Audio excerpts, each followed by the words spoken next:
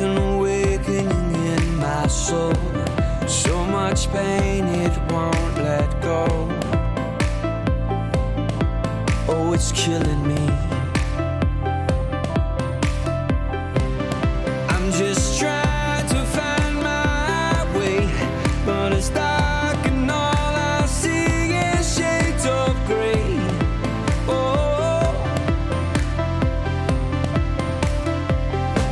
oh, then I feel you touch my heart as it beats inside your hands. The hands that make I'm deeply honored to feature Eric Betts in this episode of Conversations with Calcaterra. Eric has been a mentor of mine in regards to yoga and life. He's just such a positive guy, has a great outlook, and just someone amazing. I mean, I think you can sense his energy when he talks. Very calm, very passionate. It's just a great guy. And, one of my goals this year I haven't hit quite yet, so I'm going to have to start working on that a little harder, is to perform a handstand. And this guy, the handstands that he does is so amazing. So hopefully I'm training with my friend Ola and trying to build up my shoulders, and I need to get back into yoga, and hopefully all that work will help the handstand. And we recorded this conversation September 29th. This was before Standing Rock was really on my radar, before I followed the story of that, followed the news that Young Turks was putting out and learned more about it. And it was funny how at the point of the conversation we were talking about water and how important water is to life and how important water is to our bodies. As humans, we're made up of, according to NASA, 70% water, which is coincidentally, the Earth is just 70%. So it shows how we're connected to the Earth. And at one point in the conversation, we were figuring out the numbers, and Eric had mentioned 96%. So I did a little research, and it's a new website that I don't know much about, but what they had stated, it's called Life Science, is roughly 96% of the mass of the human body is made up of 4 elements: oxygen, carbon, hydrogen, and nitrogen, with a lot of that in the form of water. So it's just looking at just that periodic table of elements, how much of it makes up humans, and how they're finding a lot of the elements and the structures of our cells on other planets. So it just shows how the universe is connected, and that's a cool thing that we talk about in this conversation. So if you're into that, this is a conversation for you. If you're not, maybe that'll open up just different parts, different subject matter, and something to get more into. But Eric is, the guy is, I would say, a rock star yogi. So just an amazing teacher.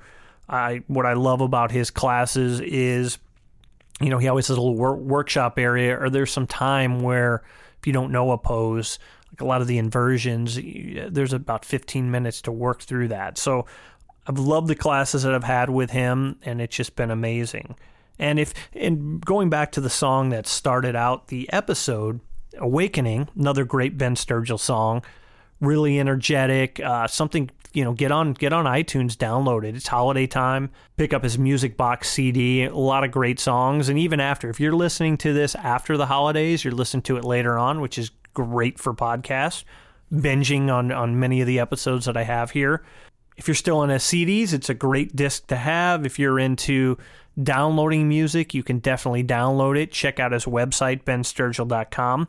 And the cool thing, part of the relation to this song is Awakening is like opening up our eyes, our spirits, our souls. And in a sense, that's something that happened with Eric.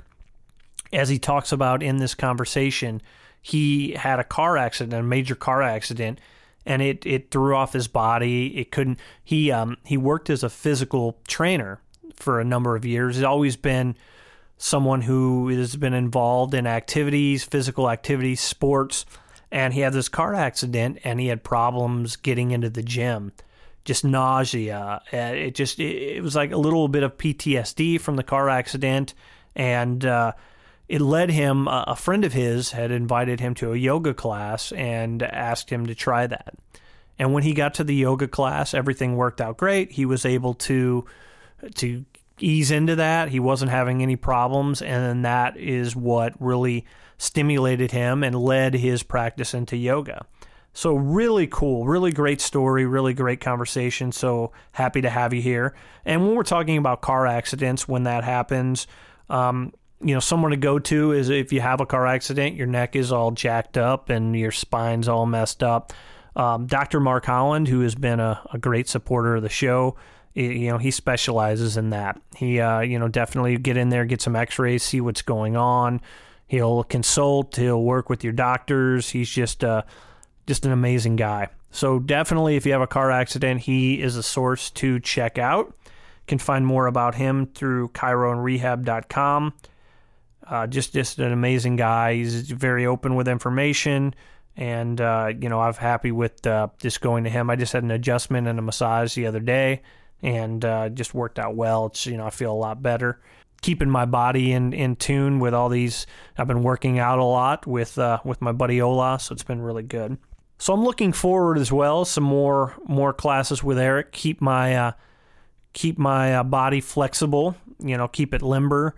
And hopefully he's in the process of relocating, but hopefully he'll make it back to the Midwest and teach, and I can have some more classes with him. But if anything, he's become a good friend and someone whose advice is, definitely I appreciate. So I've enjoyed working with him. Speaking of another good friend, I talked many times about Kevin Blumenkamp, and I think it'd be cool if Kevin could create something, yoga poses. That may be a piece of jewelry that he can do. There's so many cool poses and the abstract of that. And different symbols in yoga. So it'd be cool. I don't think Kevin himself, he doesn't really practice, but maybe something he can get into, feel the spirit of that and transfer that energy in the form of his artwork. So you can find out more about Kevin. You can come to the Conversations with Calcaterra Facebook page. Check that out, and I'll post some of his work on there.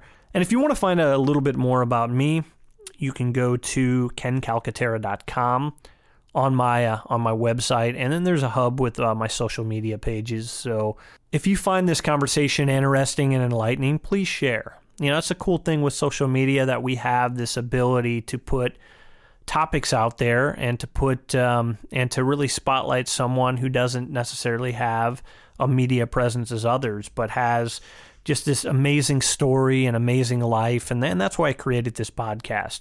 So get out there on your social media, share it, and help the show out. I really appreciate that. I want to keep doing this and keep spotlighting people who you may have not heard about, but who I think you'll find to be really interesting.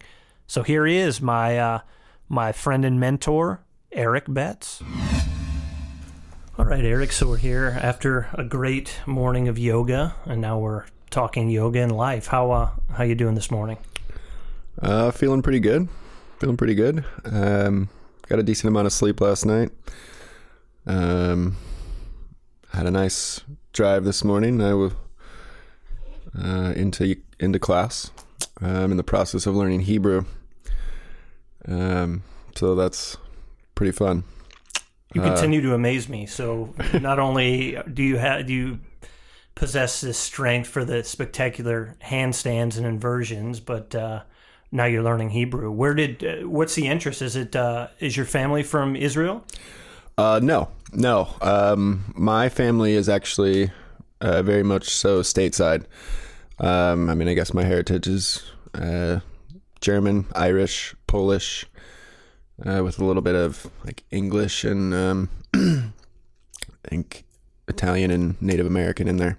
Good mix. Yeah. You're very diverse. Yes. Mostly German, Irish, but yeah, those other things kind of add their little genetic benefits, I guess, and defects.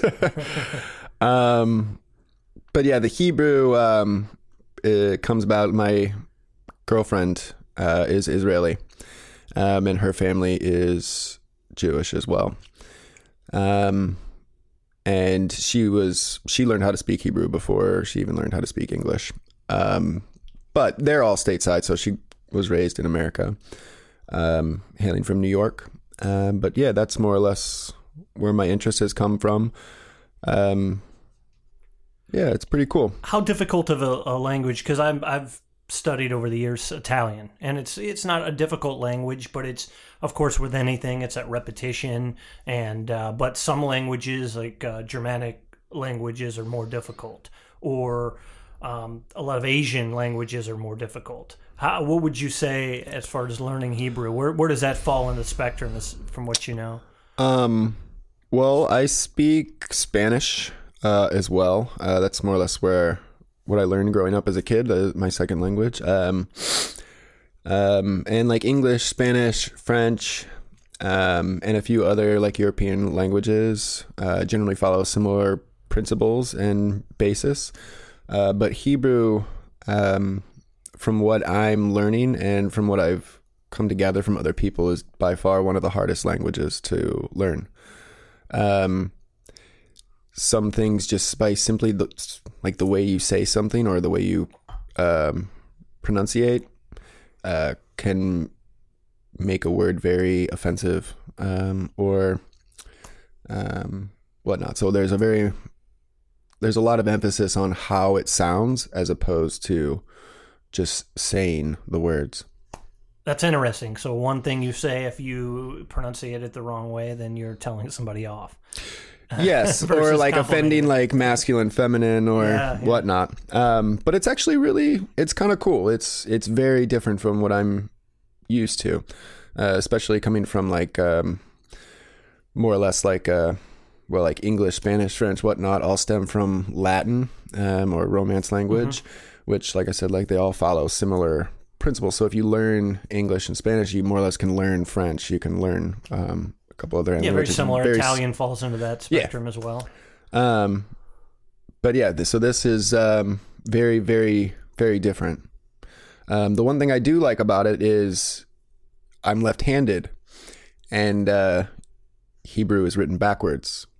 So my hand doesn't smear the ink across the page anymore, like, I'm left-handed English as or well. Spanish. So I definitely know about that. So maybe I should learn Hebrew so then I can have that same benefit. I don't know if I can fit it into my schedule, but it sounds interesting. So how long have you been studying at this point? I would say, well, very regularly lately, but for the last couple months, off and on. But the last, I would say, month, daily.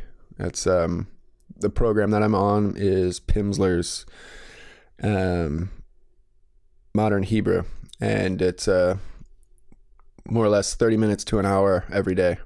Okay, so it's a guided program. Yes. Takes you through the steps. Yeah, that makes it... I've tried for Italian Duolingo, which is an app on the phone. It's great. I don't think they have Hebrew, though, but...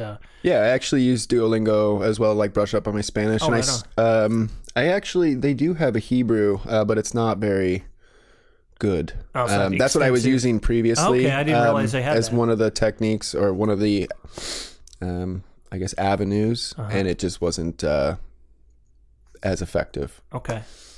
All right. Well, good stuff. When did you, at what point did you get into yoga?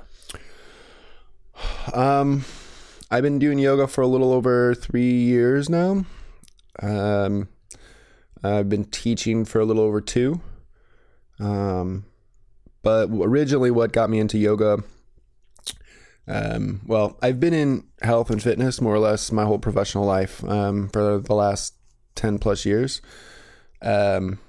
And I've been an athlete all my life, but I came to yoga from personal training for years. And then I was in a very serious car accident and suffered like a massive concussion and severe brain trauma.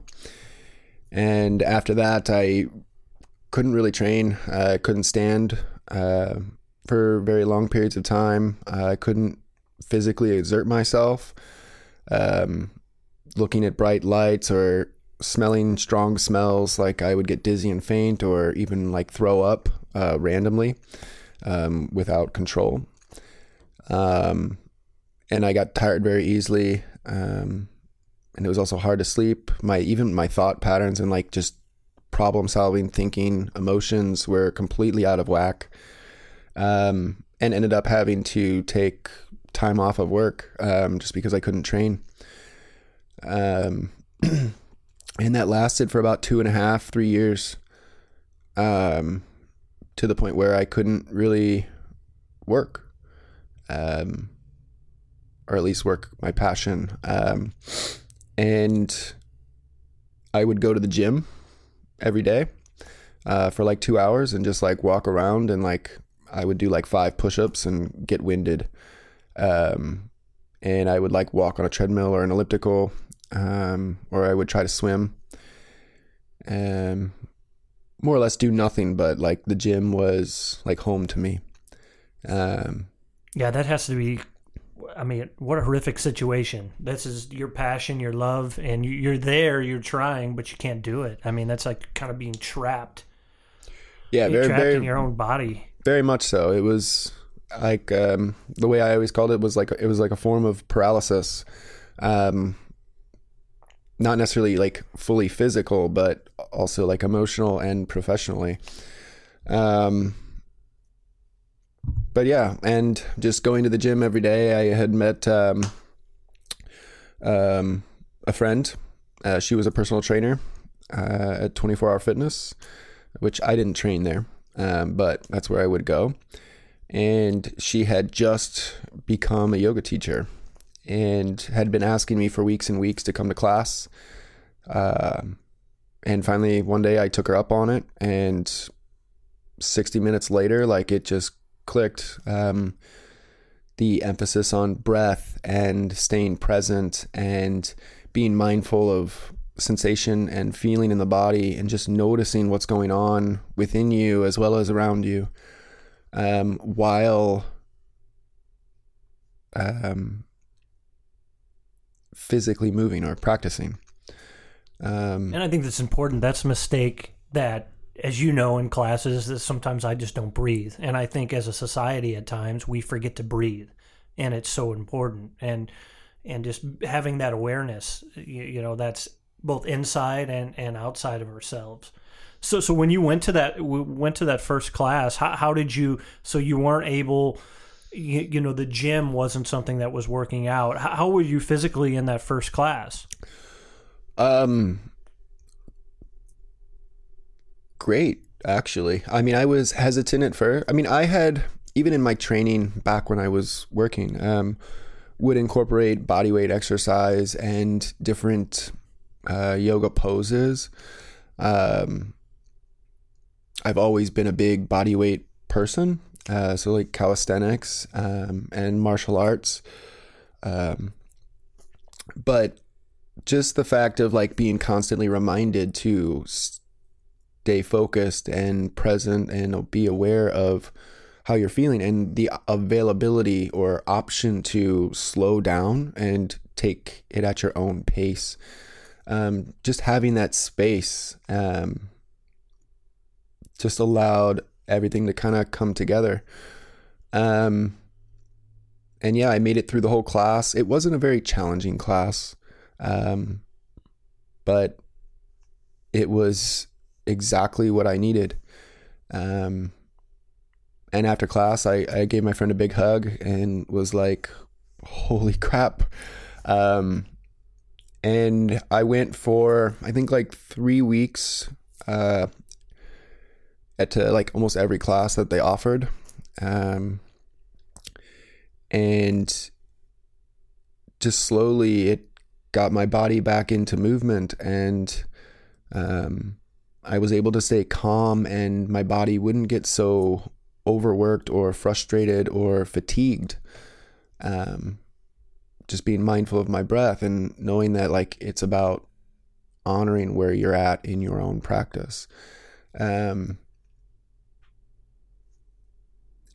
after those 3 weeks, I started doing research about different yoga studios around town. Ended up finding a studio down in the city, which was actually Yoga 6, St. Louis. And went there from my first class. Ended up talking with the teacher, who was also a personal trainer, great lady, Allison Hyde. And it just like clicked. I mean, it was a beginner's class that I took even at Yoga 6. But I spent the next I think it was 6 months, every day I would go to class. And I live out in the county, so I would drive 45 plus minutes every day to go to a class. And after those 6 months, one of the other teachers had approached me about just talking about my goals and where I wanted to take my practice, and mentioned that they were doing a teacher training. And I did some research on the teachers and the program that they offered, and just in finding a new love of movement and a new method or modality, it was more or less a question of when, as opposed to why or how or what. It hit me so hard. And so, yeah, after about 8 months of practicing yoga, I was in teacher training. And a few months later, I was teaching. And after that, it kind of just all fell into place. I taught well over 500 classes in my first year. And I was also practicing every day as well on my own, whether in class or at home. And it just kind of took off from there. And slowly but surely, I got more and more back into a physical practice, which reignited my passion for yoga, as well as opened my eyes to what I had been missing with fitness and training. And then I started to fuse and adapt the two together, bringing a lot more anatomy and science or scientific based approach to yoga. So you solely a yoga trainer right now, or do you still do the other physical training? I have gotten more or back into personal training or fitness training. I don't currently train at a gym, but I do privates, like in-home settings or at parks, for a few different clients, as well as like I've taught fitness classes here and there, which one of the things that got me into it was a sculpt class at Yoga 6, which is kind of yoga fused with weights and fitness. And that's really where it kind of started to bridge the gap. And I started to notice how much, one, I missed fitness and weight training, as well as how much I loved yoga and how much I wanted to create a hybrid or a bridge between the two, really igniting both of my loves for yoga and fitness. That passion, taking that passion, and really with the scientific aspect, I mean, so much of it is form is so important, whether you're lifting weights or whether you're in yoga. And that's one thing that I really enjoy about your classes, that there is that focus on that form. You're really great on articulating that. So I'm always learning a lot. I may not be as graceful as I'd like to be, but I think that'll come with time. But I think as far as I'm really happy where my strength level is. And so kind of just looking at what you're saying there is I kind of try to take those same principles when I'm doing that weight training or fitness training as well with the trainer that I work with, who's not as versed in yoga, but the breath, that's just like the basic of everything. That's who we are as these sentient beings that, we need that breath. Oxygen is important. So I think that is a staple. So yeah. How easy it is for us to forget that when we're exerting ourselves. I don't know why that is. Very, very, very true.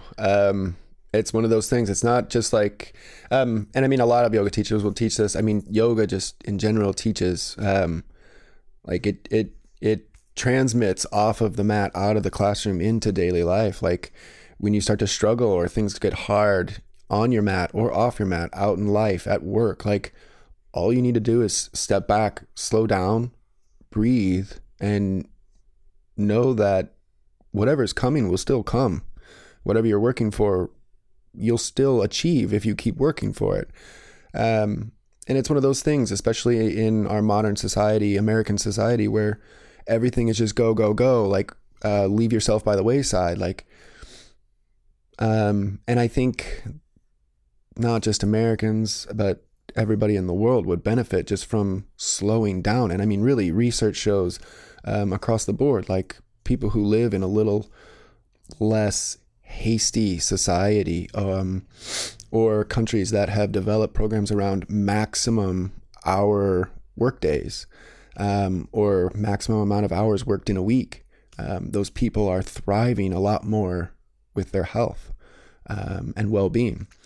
And here in America, our capitalistic society, like everything is just go, go, go, make as much money as you can, and don't look back. Whereas yoga teaches you to not just look back and analyze, but also, and not even just look ahead at where you're going and what you want, what goals and dreams you have, but to look at the current moment you're in and actually be aware of how you're feeling, what you're feeling, why you're feeling it, as opposed to just, brushing the stress off your shoulders, or brushing the pain that you feel or the fatigue that you feel from just that never-ending go, go, go.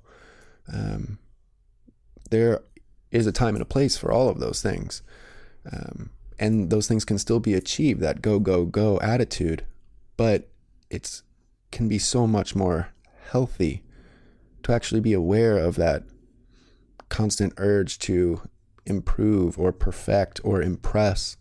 Not that those things shouldn't happen or shouldn't exist in our lives, but being aware of why they exist in our lives, why we want those things in our lives, which to everybody is different. But I think just having that daily awareness, that constant awareness of where you want to go, why you're going, and what you're doing here in the moment to take care of yourself, to achieve those things faster. It's no different than an athlete trying to use steroids to get to his end result or his goals and dreams faster, but he's also tearing his body apart, or she, and causing or inflicting a lot of harm. For that quick result. Exactly. Instead of just the process, experiencing the process. And that's one thing. I've a couple years ago, I just did the basic classes, but wasn't going as often as you were. But I did, class here or there. And then there was the opportunity for a yoga challenge in January. And so it was one thing where I definitely grew from that experience of 30 days straight. And there was some things maybe I thought at some point that, I should be at the end of those 30 days, be able to perform these poses or to do this or get my mind in a certain way. But it really doesn't work that way.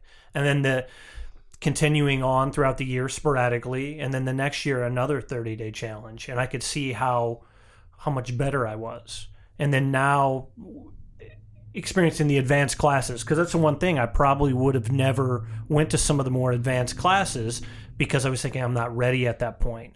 And instead of easing into them and just showing up and doing what I could, and then learning the different principles and working up. And that's what another thing I like how you do, it's building blocks. So I learned with one pose or one exercise that we're doing is how it's going to lead to the next and to the next, and to get up there to do that handstand, because to do a handstand isn't just, okay, you do it.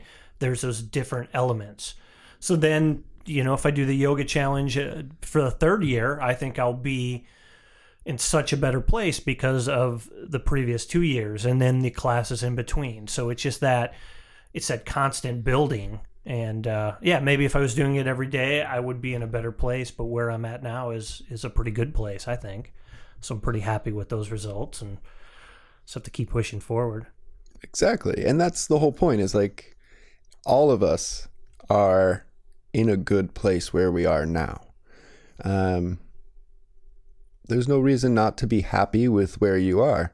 As long as you have that, genuine urge for betterment or to learn, to seek new knowledge. Like, that's ultimately the goal of life, is to continually learn until you one day can't learn anymore.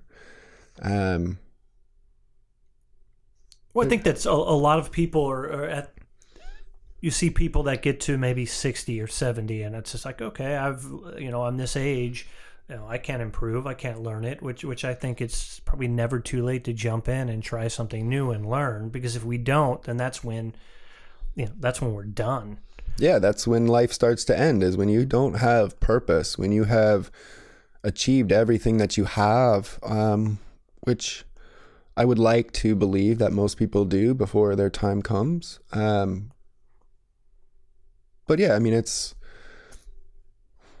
I think that's what happens, is when we start to lose that genuine urge for more life, that we start to wither and really fade away, and lose life. And that's why, well, I can't say that. And there's also the random chance, like everything kind of happens the way it's going to happen. Not necessarily the way it should happen or what, but everything happens because it happens, or because it will happen. And yeah. Yeah, it's interesting. Sometimes you just have to let things happen, let them flow. Just, I think when when we resist or want something too much, then it's just that flow of energy and that blockage. And I've been there a ton. It's just one of those things that it's maybe projecting the wrong energy, and that's what's coming back. So I think that's one thing that in this country we really don't understand as much. We're starting to, and I think with yoga becoming more popular, and there's a lot of other techniques, meditation, people are starting to accept those kind of things and slow down a little bit, or look at like this smaller house or this tiny house movement. Are you familiar with that? Oh, yes. That's interesting in its own right. Just like, well, I don't need this big house. I don't need these McMansions. I can get by and live a good life with less, or the minimalistic approach. So it's interesting to see how things are changing.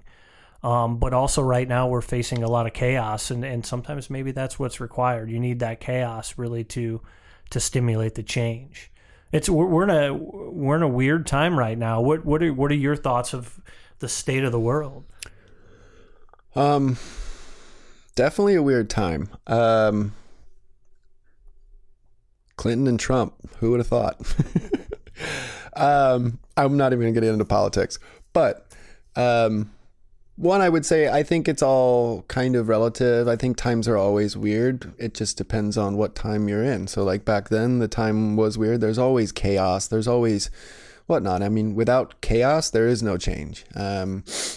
Chaos is life. And I mean, patience and peace are not something that's, everything's gold in your life and going well and easy. Patience is, and peace is being content and happy with the chaos that is in your life. It's seeing the struggle and knowing the obstacles that you have to overcome, and still being okay with the present moment and where you're taking your life. And I think that's kind of like the ultimate goal, is not necessarily just to shy away from everything in the world, to be happy or to be content, but to actually like thrust yourself out into the world, out into the chaos, but trying to keep that contentment, that peace inside you, so that you can still be fully present and still be fully you. I think when we lose that peace, that's when we start to feel the influence of society, like body dysmorphia type stuff, and worrying about how much money I have in my bank account, or what kind of car that I drive, or how big my house is. Especially with this tiny house movement, it's people starting to awaken to the fact that like, I want what I want, I want a smaller house. I want to be able to travel more, or I do want the big house and I'm going to spend whatever I can to get it. Like, that's fine. It's really about being who you are and finding what makes you happy, and then going after that, and trying not to step on any toes along the way. Try to be nice about it, but at the same time, like, it's your life and you only have the one, as far as I know, or we know.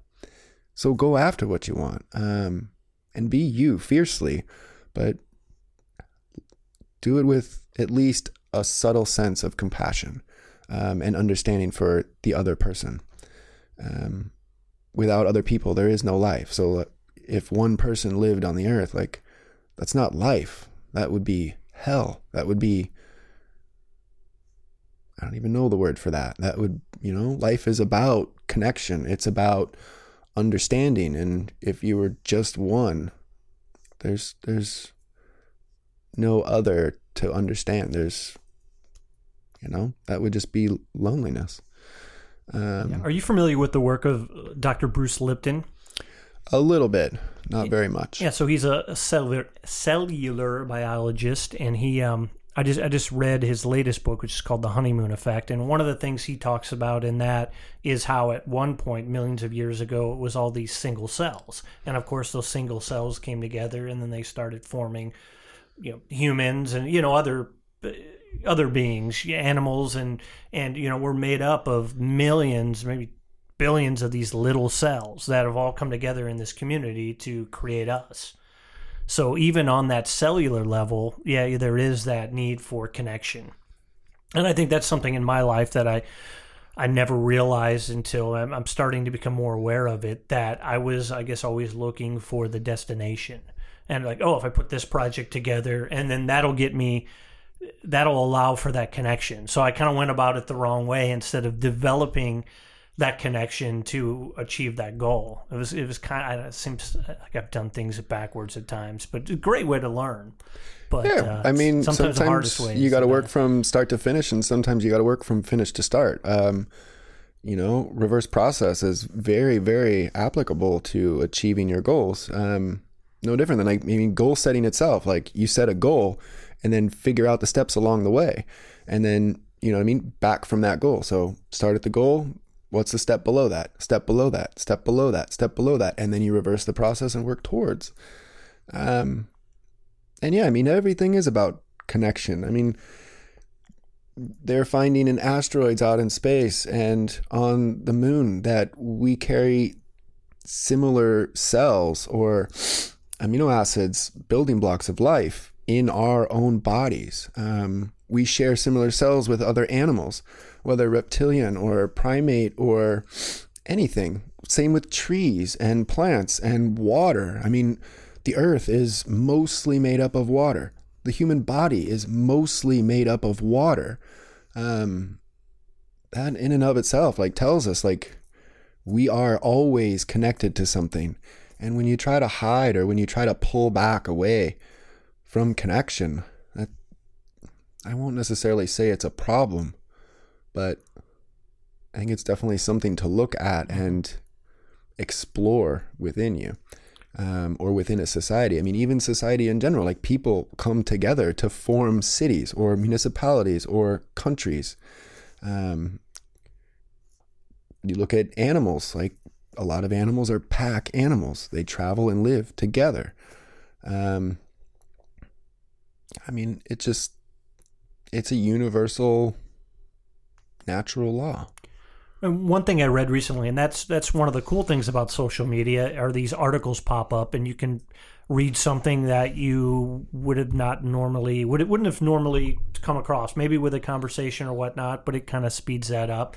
And I saved this article and I need to read it, but was how trees communicate with one another, which is amazing. And you look at that, and I think the Native Americans really understand that and their connectedness with the earth. And right now, with not going farther in the politics, but what you said about water being so important, I think a study I read were maybe 80% water. And maybe it's a little more, but looking at that and what's the number that you know? 90 plus. Okay, so 90 plus. And then we look at our resources, and then this recent oil pipeline, and it's let's not mess with our water. That's so bad. And so these people who are connected with the earth these tribes are coming together to stand up for that and to protect this water, which I think is amazing. So hopefully other people start realizing, maybe this will be one little piece of that puzzle, this conversation, to say, yes, we have to really, really, really, we have to be cautious and protective of our water source, because we are water, and if that's gone, we're done. It's very true. Without water, you can go technically over a month without having any food digested or being brought into the body. But they say you can go like 3 to 5 days without water. It's one of those things you just cannot live without it. Yeah, I mean, it's pivotal in our society, and we are doing the opposite of our best to protect it. The oceans are becoming more and more polluted. Our rivers and lakes, our fresh water systems are being polluted with fracking chemicals, pesticides and fertilizers. Even the whole idea of organic food. Most organic farms can't really even claim that they're organic anymore because all of the groundwater that they used, unless they're filtering all of it before it goes into the ground, which is not happening. I mean, it's completely polluted with fertilizers and chemicals and pesticides from all over the place, which is kind of nice. Missouri actually has some of the cleanest water in the entire country. And even our water is not that good, and that's scary. Mm-hmm. Not only that, like we're pumping chemicalized groundwater back into the earth to release natural gas, fracking.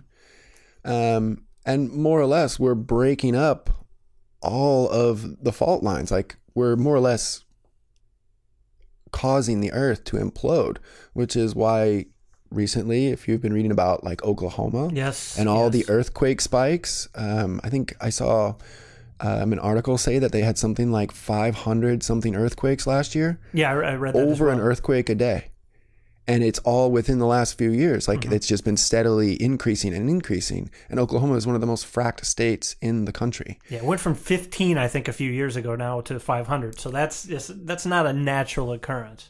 No, it's not at all. And they talk about how natural gas companies would start to lose business or go out of business if they stop. But it's like, where do you draw the line? Is big business or gas the only means of energy and livelihood?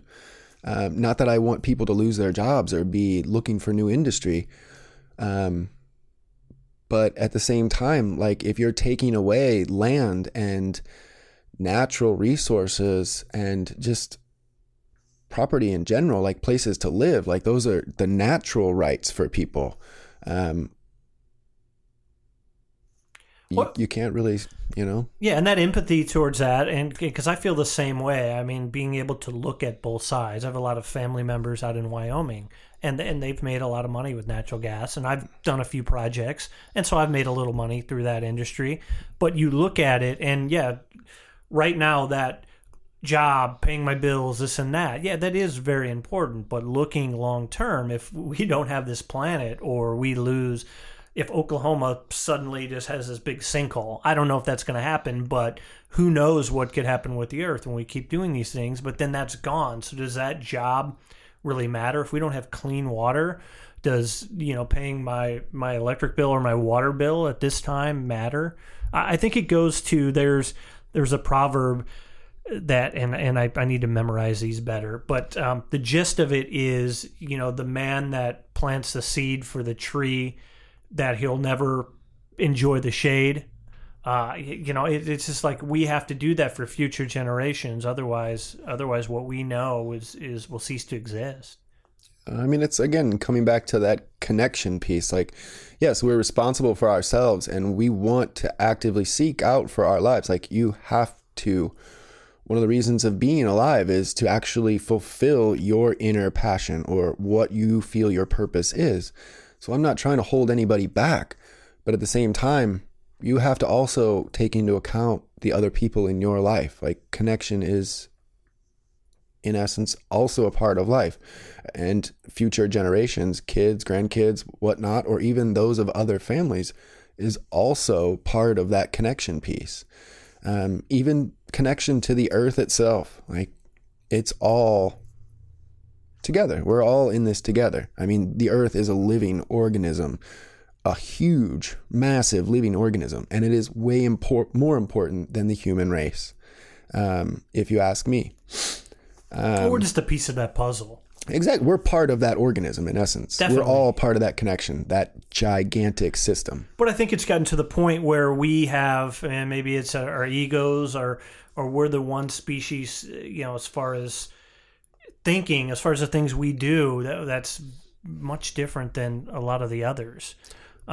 So we're getting to the point where almost that we're now becoming parasites to the planet.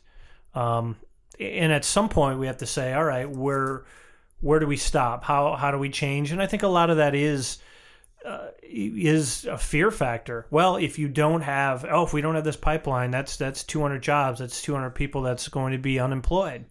And a lot of people can relate to that. So right there, it's like, whoa, unemployment, we can't have that. Where at this point, it's never been, we've had these little natural disasters, but nothing of the scale that we have now, or nothing that has been, it's all been in one little area. So nothing like, okay, we had a massive earthquake that just knocked out 10 cities. Maybe that puts it in everybody's head that, whoa, okay, wait a second, that one incident just affected 10 different cities, or 100, or we haven't gotten to that point, and I don't think people are looking that far ahead or saying, like, what do we do to keep that from happening? What do we do to keep the sea levels from rising, where we're going to lose Miami and Venice and some other places?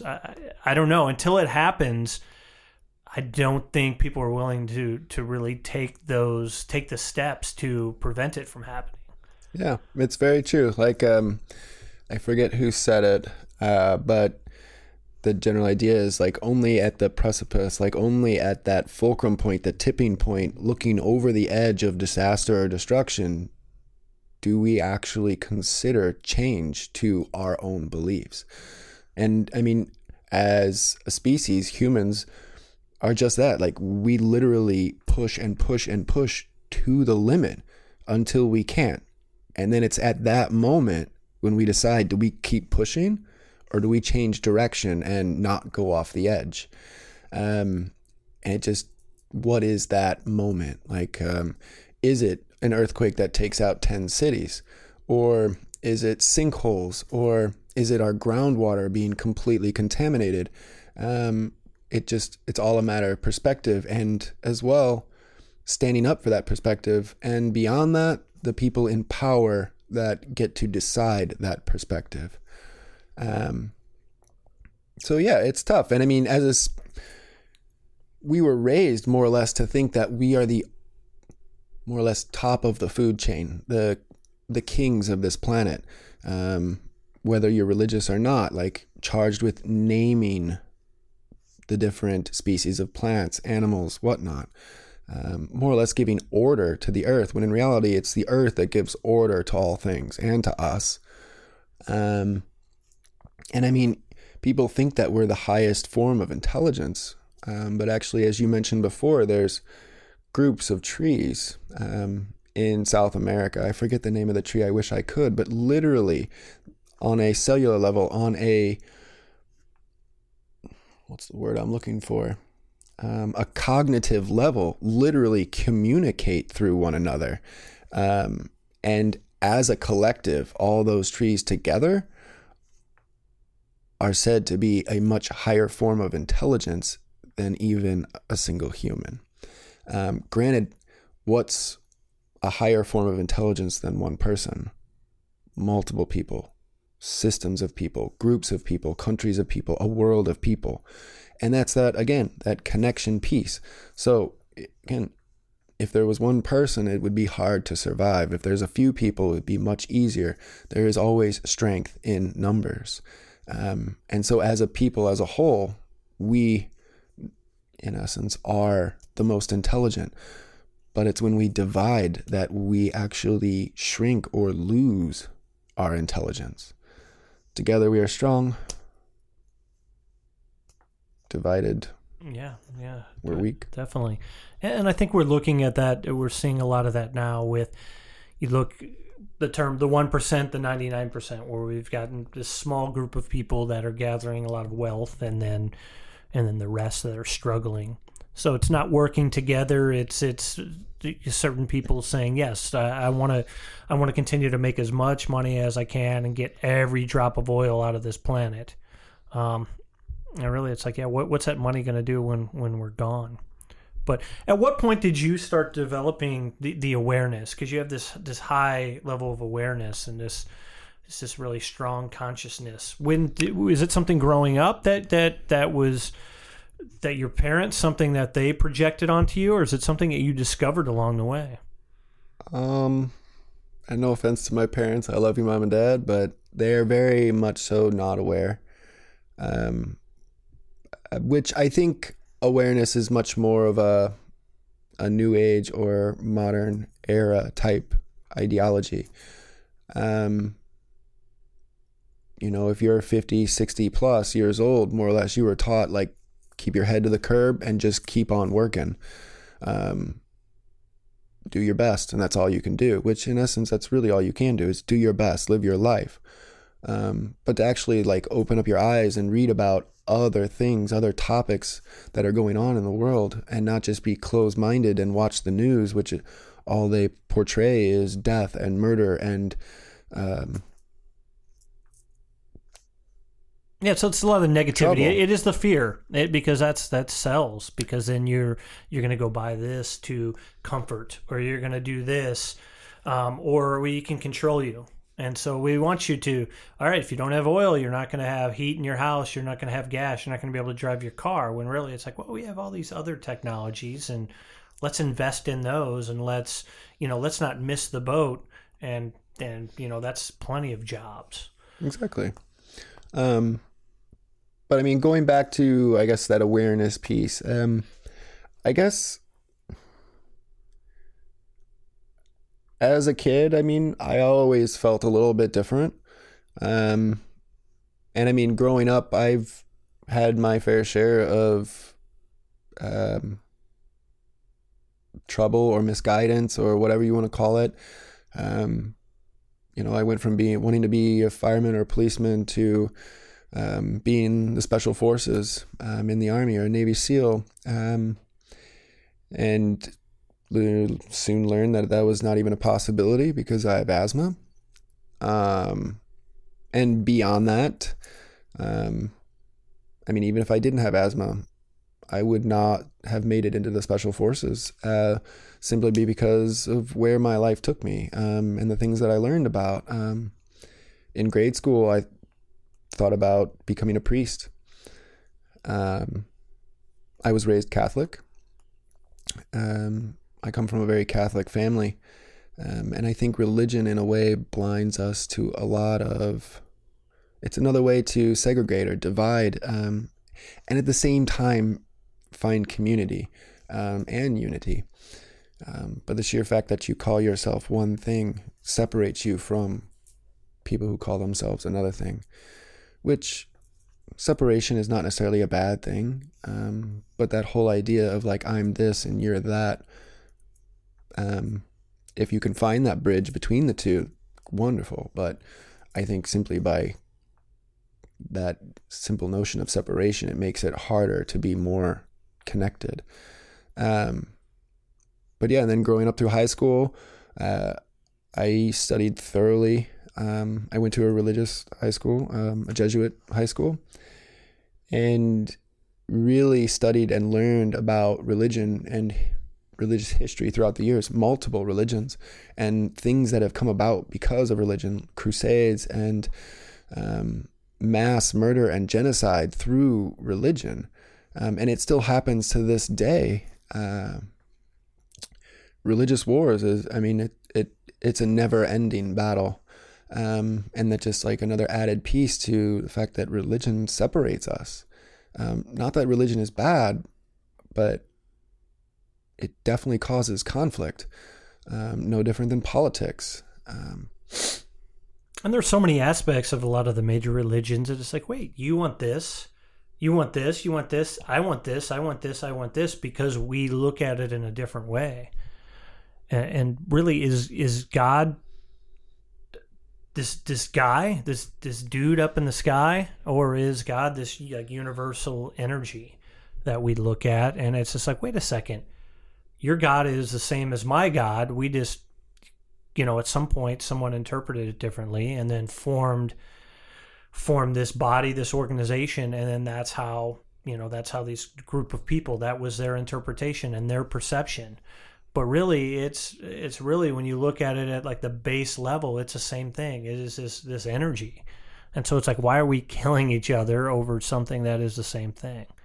I mean, God, in essence, is that higher power, that higher intelligence. And like I said before, like, what's stronger or more intelligent than one person? Multiple people. What's the most intelligent thing?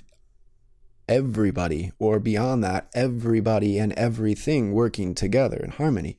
And that's God. That's ultimate intelligence, ultimate powers when things are unified. Not that there won't always be conflict. Life is chaos. Chaos is life. But with that connection comes the unity, comes that peace in the face of chaos, the ability to live sustainably through chaos. And sometimes it's almost kind of that yin yang, that sometimes you need darkness to see the light. Exactly.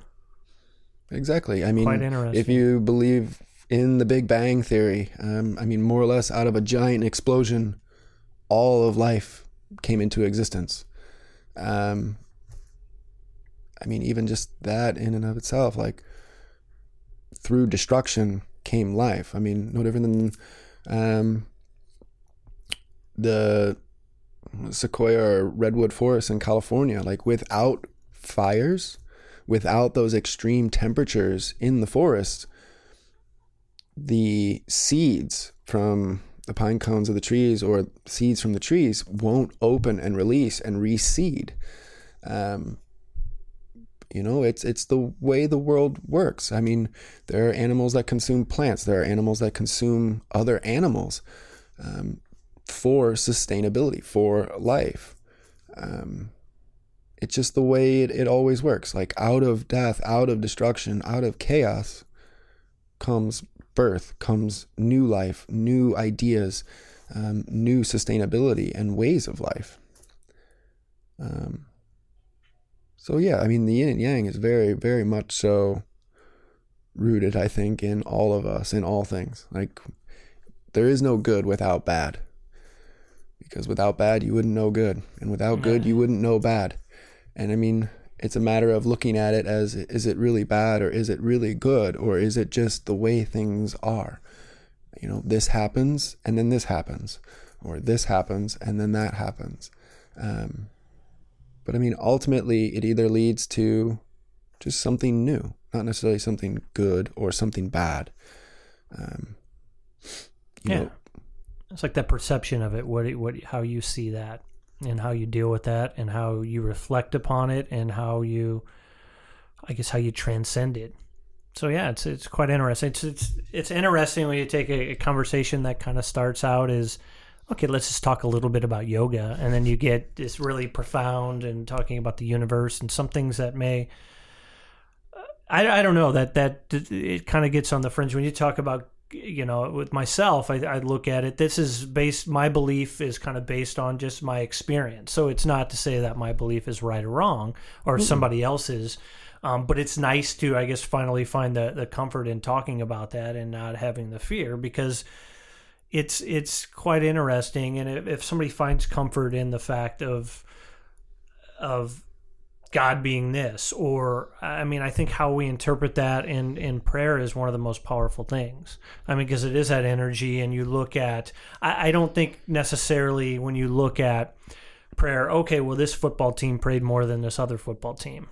I don't think it works that way. And then it's like, okay, I'm going to pick the Dolphins to win the Super Bowl, or whoever it is, where more so it's that energy of prayer that's projecting. And then that energy, of course, allows us to vibrate at a higher frequency. And then therefore, different things happen. Maybe that has some kind of force where the ball takes a weird bounce or something. I don't know. It can't be proven, but yeah, it's just kind of interesting how the world works and how this energy flows. And it's just, I haven't become one with it yet, but hopefully part of the journey to do so is, it's nice. It's really good. So I'm very grateful to have that. Very true. Yeah, I mean, it is. It's all things are energy. I mean, science has proven, research has proven, like, I mean, even energy itself cannot be destroyed. Energy only transforms. It never ceases to exist. And yeah, I mean, it's one of the common phrases in yoga, is, at least contemporary yoga, where attention goes, energy flows. So, I mean, if you put it out there enough, if you work hard enough at it, or think enough about it, or push for it, most likely it's going to happen. It's like that famous, what's the Latin phrase? Well, the English is, if it can happen, it will happen. It just, possibilities are endless. Like, it's just the way the world works. Like, it's not necessarily that it's going to happen, but it probably will. Like, if you can think it, most likely at some point it was in existence, or will be in existence, or is in existence. Because that thought, simply by it existing, proves that the actual physical manifestation could come about, or could arise from that thought. I mean, it's just like the idea, like, oh, we thought of the wheel, and now look at the unlimited uses of it. Somebody thought originally, like, oh, I'm looking at stars, like, I want to see the stars one day, and now we have space travel. Somebody thought about modifying genetics and in vitro fertilization, and I mean, now it's coming about. Cloning, even. I mean, it's amazing what energy or just a simple thought can really bring about. Yeah. Well, we'll just have to keep thinking about and putting out the good energy that things are going to be all right, and we can heal this planet, and hopefully, as a collective, as a society, we can get to that point. So it was amazing talking with you today. We didn't talk too much about yoga, but you'll be around hopefully a little while longer. I know you're transitioning, moving up to New York for a new adventure, so we will definitely miss you here. But hopefully with the technology we have, and keep in touch, and I don't know, you can pop back every now and then for a workshop, or I'll get that handstand one of these days. So thank you so much for your guidance. And one thing you always do, which I think is pretty amazing, is you always in your class with the greeting and just the telling the class that I love you. And so I want to end this podcast with saying the same thing. Thank you for your influence and just our interaction, and I love you. Thank you, Ken. I thoroughly enjoy hearing that, and I extend it right back to you as I did earlier. I love you too.